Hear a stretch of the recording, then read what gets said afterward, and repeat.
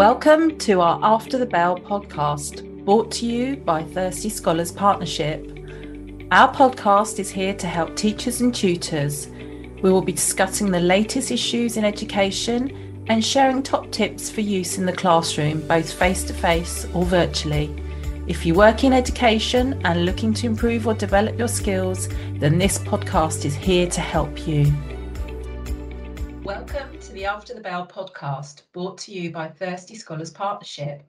I'm Georgie, Director of Learning Development for the Classroom Partnership.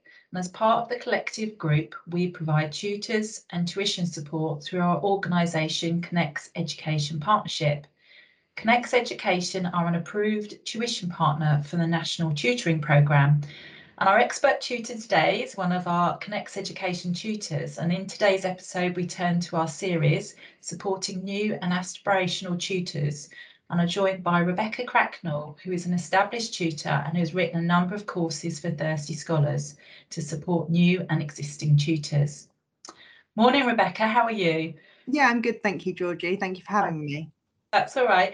And in previous After the Bell podcasts, we focused on how to get started as a tutor and what it's like day to day working as a tutor. So looking at motivating and inspiring our learners can be tough. So at times today, we asked Rebecca how she plans her sessions as a tutor and how that is different to her approach as a teacher. It's great to have you here, Rebecca. And we talked last time a little bit about your transition from being a teacher to a tutor. Are you able to just give us a quick recap on how you actually became a tutor? Yeah, so I became a tutor through a traditional route of being a teacher first. I was an English teacher in a secondary school, and whilst I was still working as a teacher, I did some private tuition kind of on the side. And then after I had my children, I decided that I probably wanted to step back from the classroom a bit more. And that's when I looked to tutoring more as a career, and I joined Connects Education during the pandemic as part of their NTP team, delivering tuition, and I also do some private tuition as well. Excellent. Okay. And what models of tuition support have you delivered? Is that sort of face-to-face or virtually? Yeah, so I started off doing face-to-face, mainly one-to-one tuition. I've also delivered small group sessions, mainly in schools as part of their intervention programs. But when I began delivering the NTP tuition, I started to do that online. And I still do a little bit of online now and a little bit in face-to-face. So kind of a mixture of face-to-face, in-person, one-to-one, small group. Bit of everything, really. Bit of everything. Yeah, that's the thing. And when do you usually sort of book your tuition sessions? Do you fit that around sort of your work life? Yeah, so I have some children in school, but one still at home. So I tend to do them mainly after school, but also particularly GCSE sessions. I have been fortunate enough to get some that I carry out during the day. So it generally is perfect for me being able to do it as and when I can with a young family. So yeah. So it's quite flexible then, it fits around. Yeah. And you're in control of that as well, which is the thing that I like. It's not just flexible on somebody else's terms. So yeah. Absolutely. So you're managing it. So one of the most common things that we hear when we talk to our Connects Education branches is how can their tutors ensure that they plan and prepare for their sessions to help their learners get the most out of it? It's one of the most sort of common questions that we asked. It would be great to hear how you approach this, Rebecca. So first, initially, I know we talk about aims and objectives when we're a teacher, but how important is it to have clear aims and objectives for tutoring sessions as well? So I think the aims and objectives when it comes to tutoring are what drives each and every session. Sometimes in a classroom, you are dictated by the content you need to cover as much as what you're trying to achieve. But I think when it comes to tutoring sessions, the aims can be so personalised and so specific that they can be not just in terms of the content and the knowledge and understanding that a student needs to acquire, but they can be focused on specific skills, and they can consider as well their attitudes to learning as well, so that the aims become really the focus and the starting point of the session.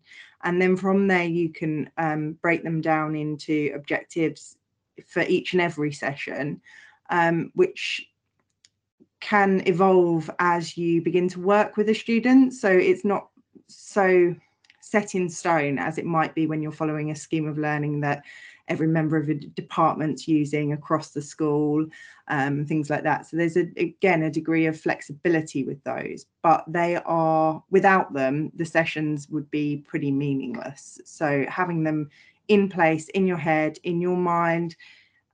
We spoke last week about kind of the different stakeholders involved in tutoring. So in your mind, in the mind of like a parent, or if a school's involved, making sure that you share those aims and objectives, and also with the student themselves. And I personally believe that when you're working with a student, if you're able to get them involved in setting the aims and setting the objectives so that they become really invested in them, then that's really useful for ensuring that they remain motivated and engaged with what you're doing as well.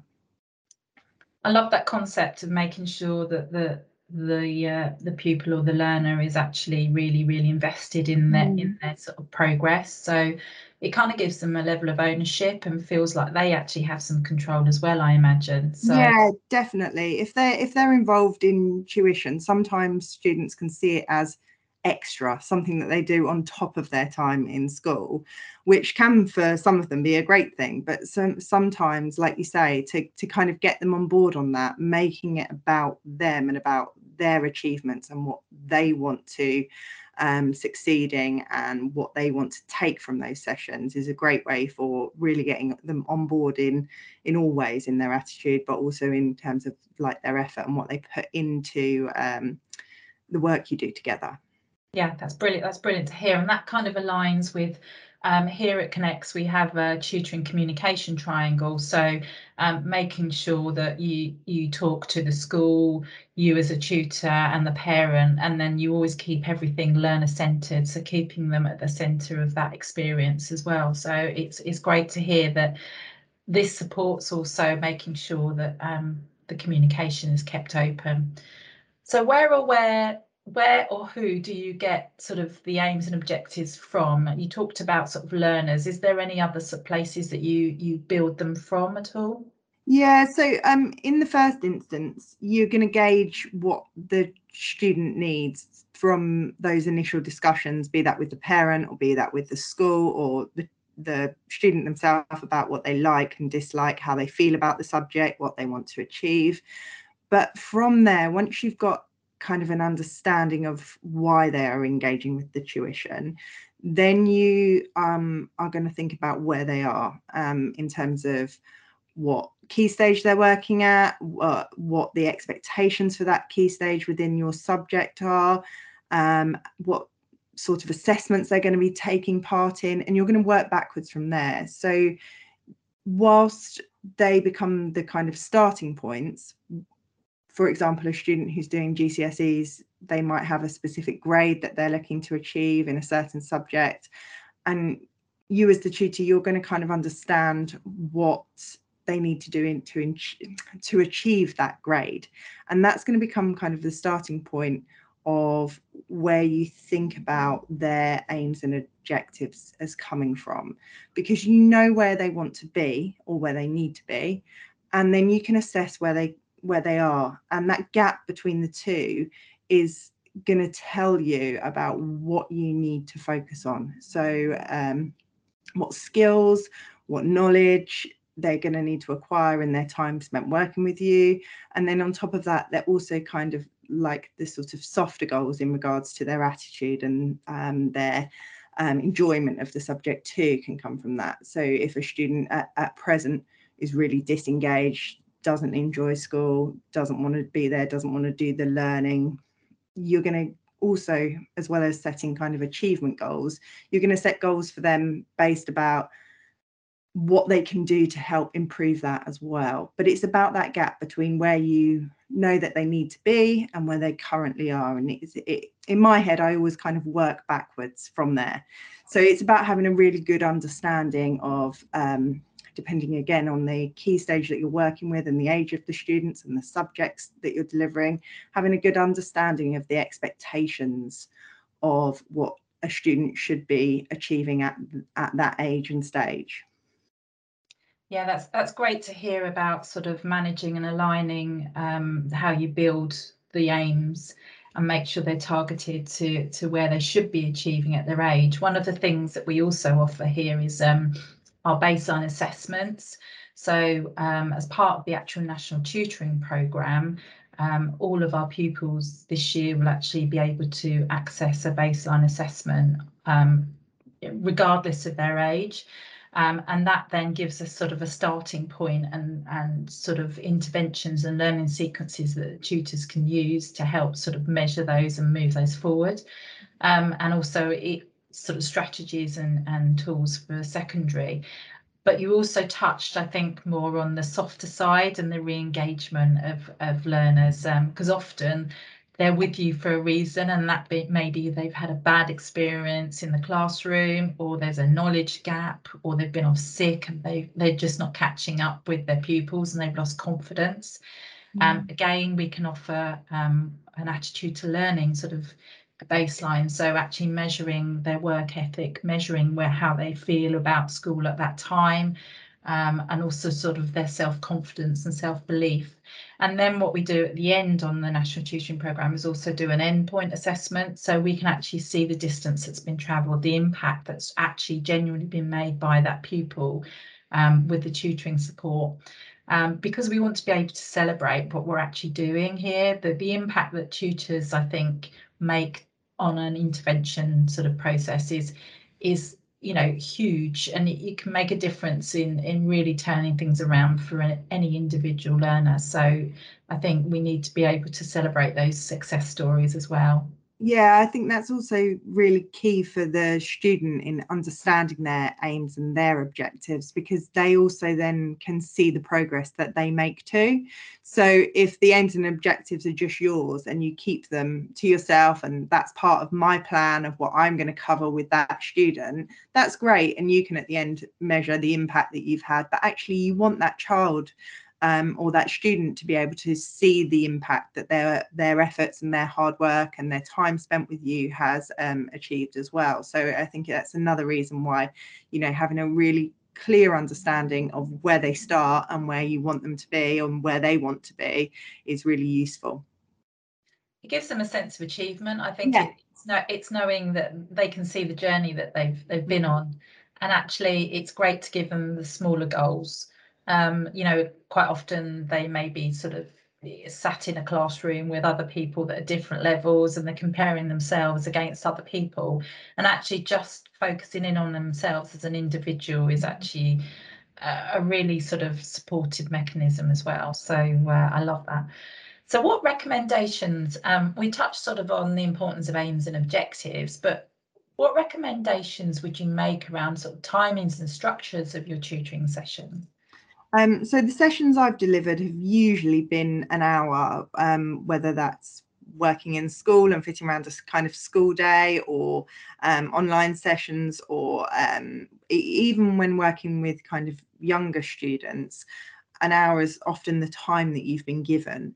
But how you use that hour is obviously going to depend on the kind of the student themselves, their age, their needs, their level of engagement.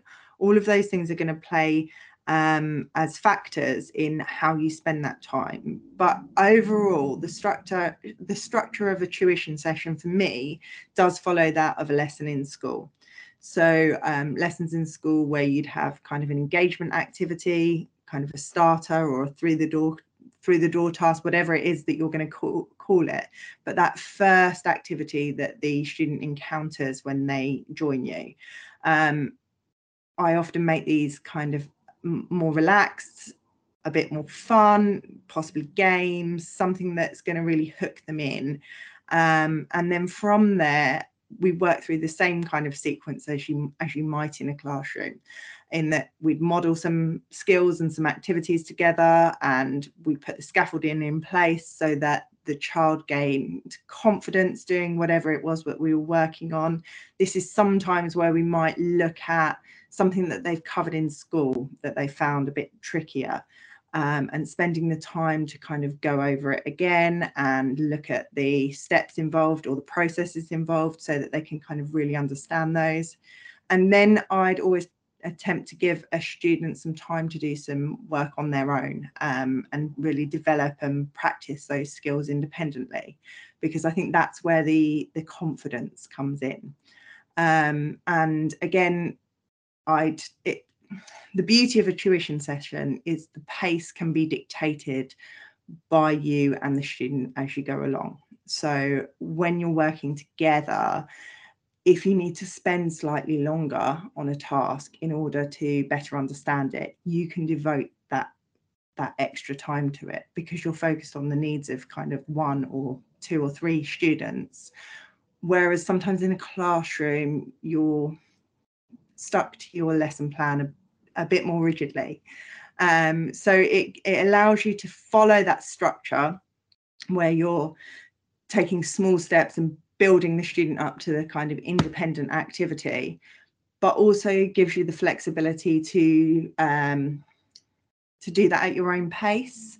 And in the same way as you might in a classroom have a kind of final activity to consolidate what you've learned, or to assess what you've covered during that session, I try and build that in too. And sometimes, again, depending on the nature of the student, depending on their age, depending on what we've been doing in previous sessions, this is sometimes another kind of place where you can build in like a reward activity. So maybe playing a game, or doing kind of something that they might consider fun while still learning, and it kind of leaves the session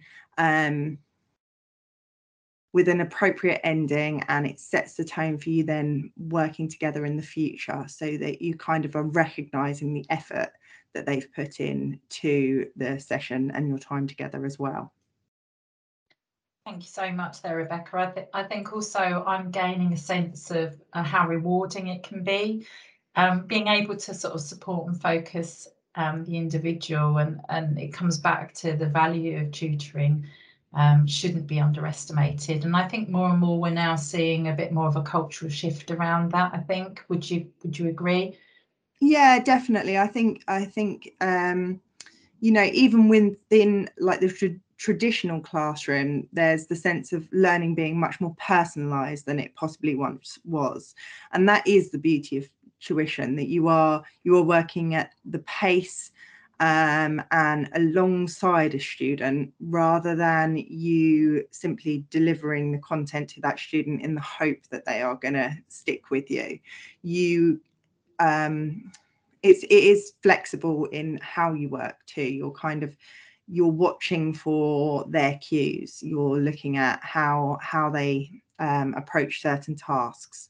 Are they keen to get started on that, or is that not something that is going to work for them? What level of support do you need to put into place when they're working on something? You can catch those moments of kind of misunderstanding, or where they have made a mistake in doing something like a step in a process. You can really focus on exactly what mistake they've made and why that mistake contributes to like why that mistake is kind of something that's going to trip them up in the future, and how they can use making that mistake as a sort of catalyst for their future learning. So it is a truly kind of personalized approach, because you're continually assessing not only their level of engagement, but also the thought processes that they are working through as they work with you, so that you can then adjust and adapt your delivery and your content to suit exactly what they need at that moment. Yeah, yeah, I can really feel the passion, and I can see you sort of thinking about those sessions as we're chatting here. So it's wonderful to hear you share those stories, Rebecca. So thinking then about, I'm sure the people that are listening are thinking, well, what kind of things do you actually do with them?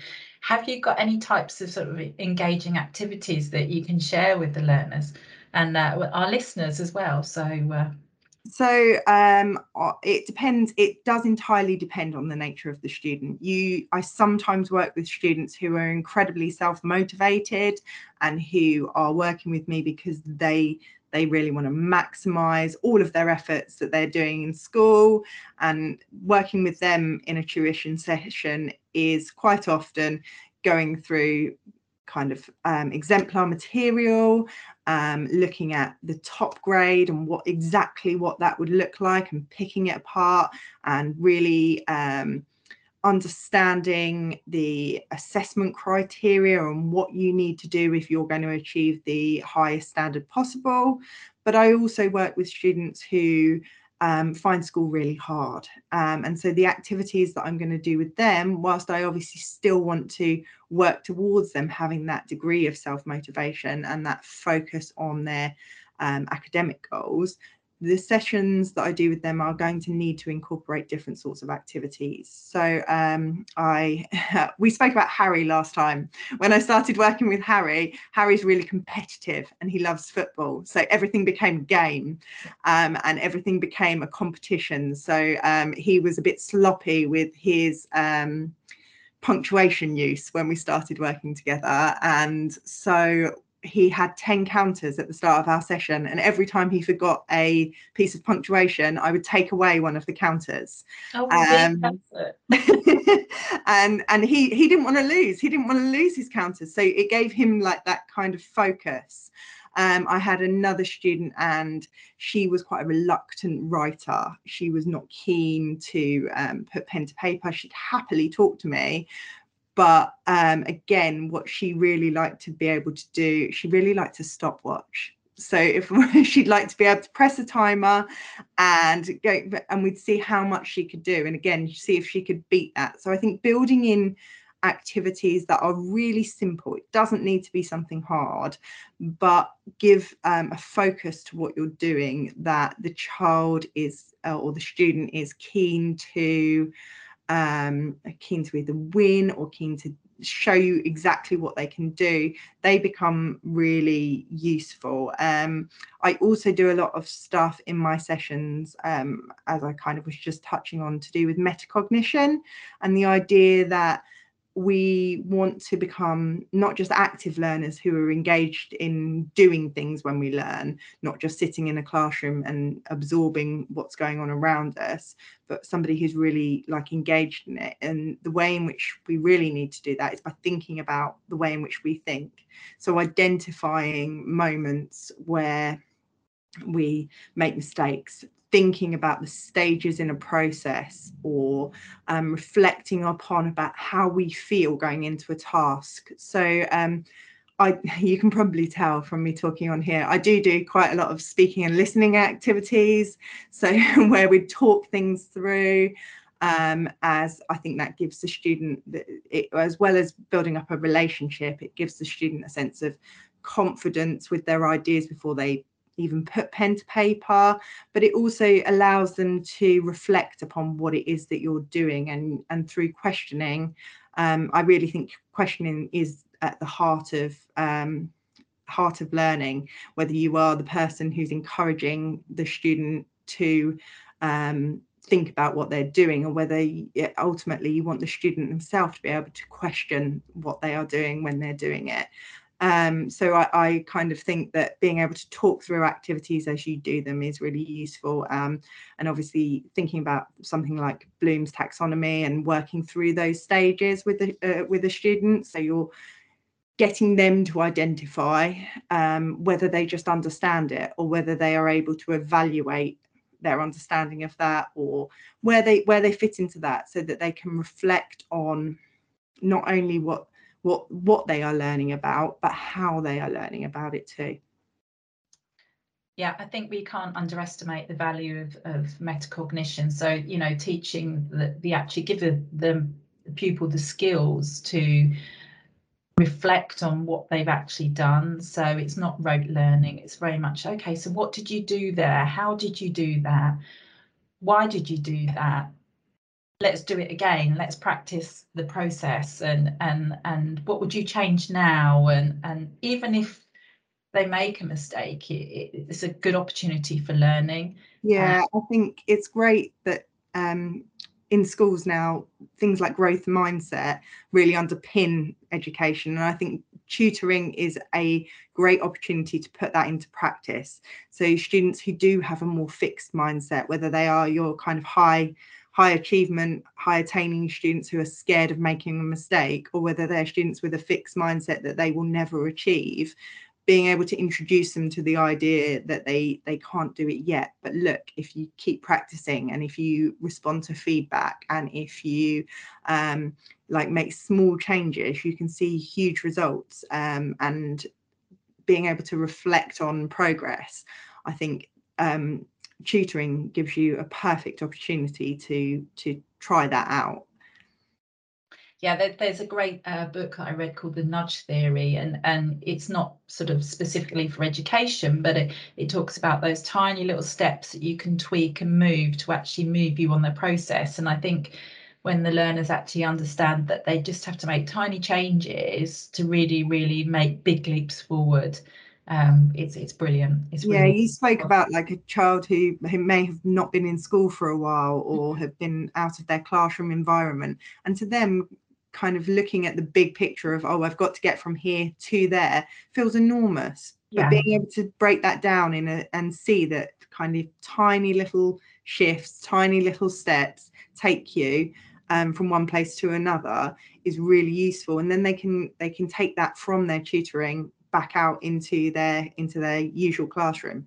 I have a silly little phrase I always used to use is how do you eat an elephant, and in bite-sized chunks, and you could always see the visualization around, oh yeah, okay, so okay, remember the elephant. Yeah. So well, just sort of moving on now, so how important do you think the assessment and reflection is to ensuring success? I think we've touched on that already, but it would be great to expand that a bit more. And how do you do that, Rebecca? Yeah, so I think there are kind of different ways to look at assessment in tutoring. There is your as a tutor are probably not involved in assessing a student, you know, in kind of end of term formal assessments in the way that you might if you were in a classroom. But the assessments that they are taking, that they are participating in kind of in school, whether they are like formal exams or whether they're just like lessons, you know, tests in lessons, if you know what they're working towards and you understand what the criteria for achievement are in those assessments, you're continually assessing a pupil against those as you go along. And you're looking for those skills that they need to demonstrate when they're in the classroom, when they're in the exam hall, wherever it is. And you're looking for those in the work that they're doing with you every single session. So assessment when you're tutoring is a continual process. It might be that you choose to give them a slightly extended piece where you are, or you know, a excerpt from a test paper where you're then going to feed back and give them kind of a grade or a mark, and that is kind of important, but actually that's less important than the continual assessment and the continual feedback that you're giving them each and every session, because that's what tuition allows you to do that you don't get as much of in a classroom where there's 30 students. You've got that small focused like one-on-one personal degree of feedback for an hour a week or however often you meet, and so assessment stops being something that the student fears and it can start to be something that they almost crave, where they're looking for your feedback because they know that's the thing that's going to make them better. And as we just discussed with kind of metacognition too, from there, then they can move to be able to feedback on their own work, and they're able to assess what it is that they're doing. So I do quite a lot of work where I teach the assessment objectives, where I really show them what an examiner is looking for and what that looks like in, I'm thinking of like GCSE literature here. So where that looks like as knowledge and understanding, how that looks like as language, structure and form, how that looks as like contextual information.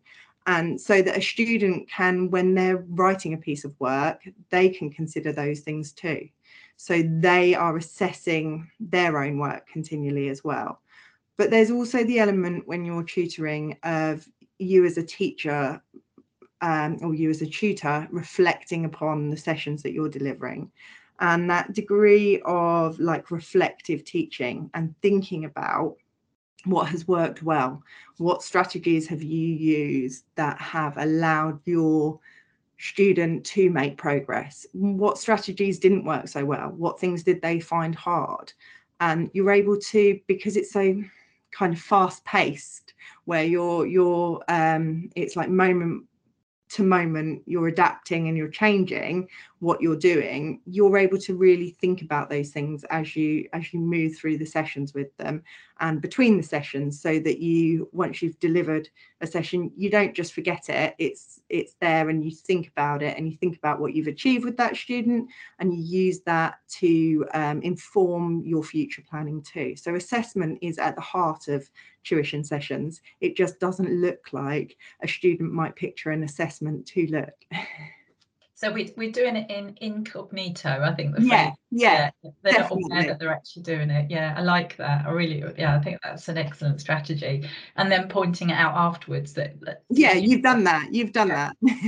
Yeah, and it helps build that confidence again. It's back to sort of building them up to support them.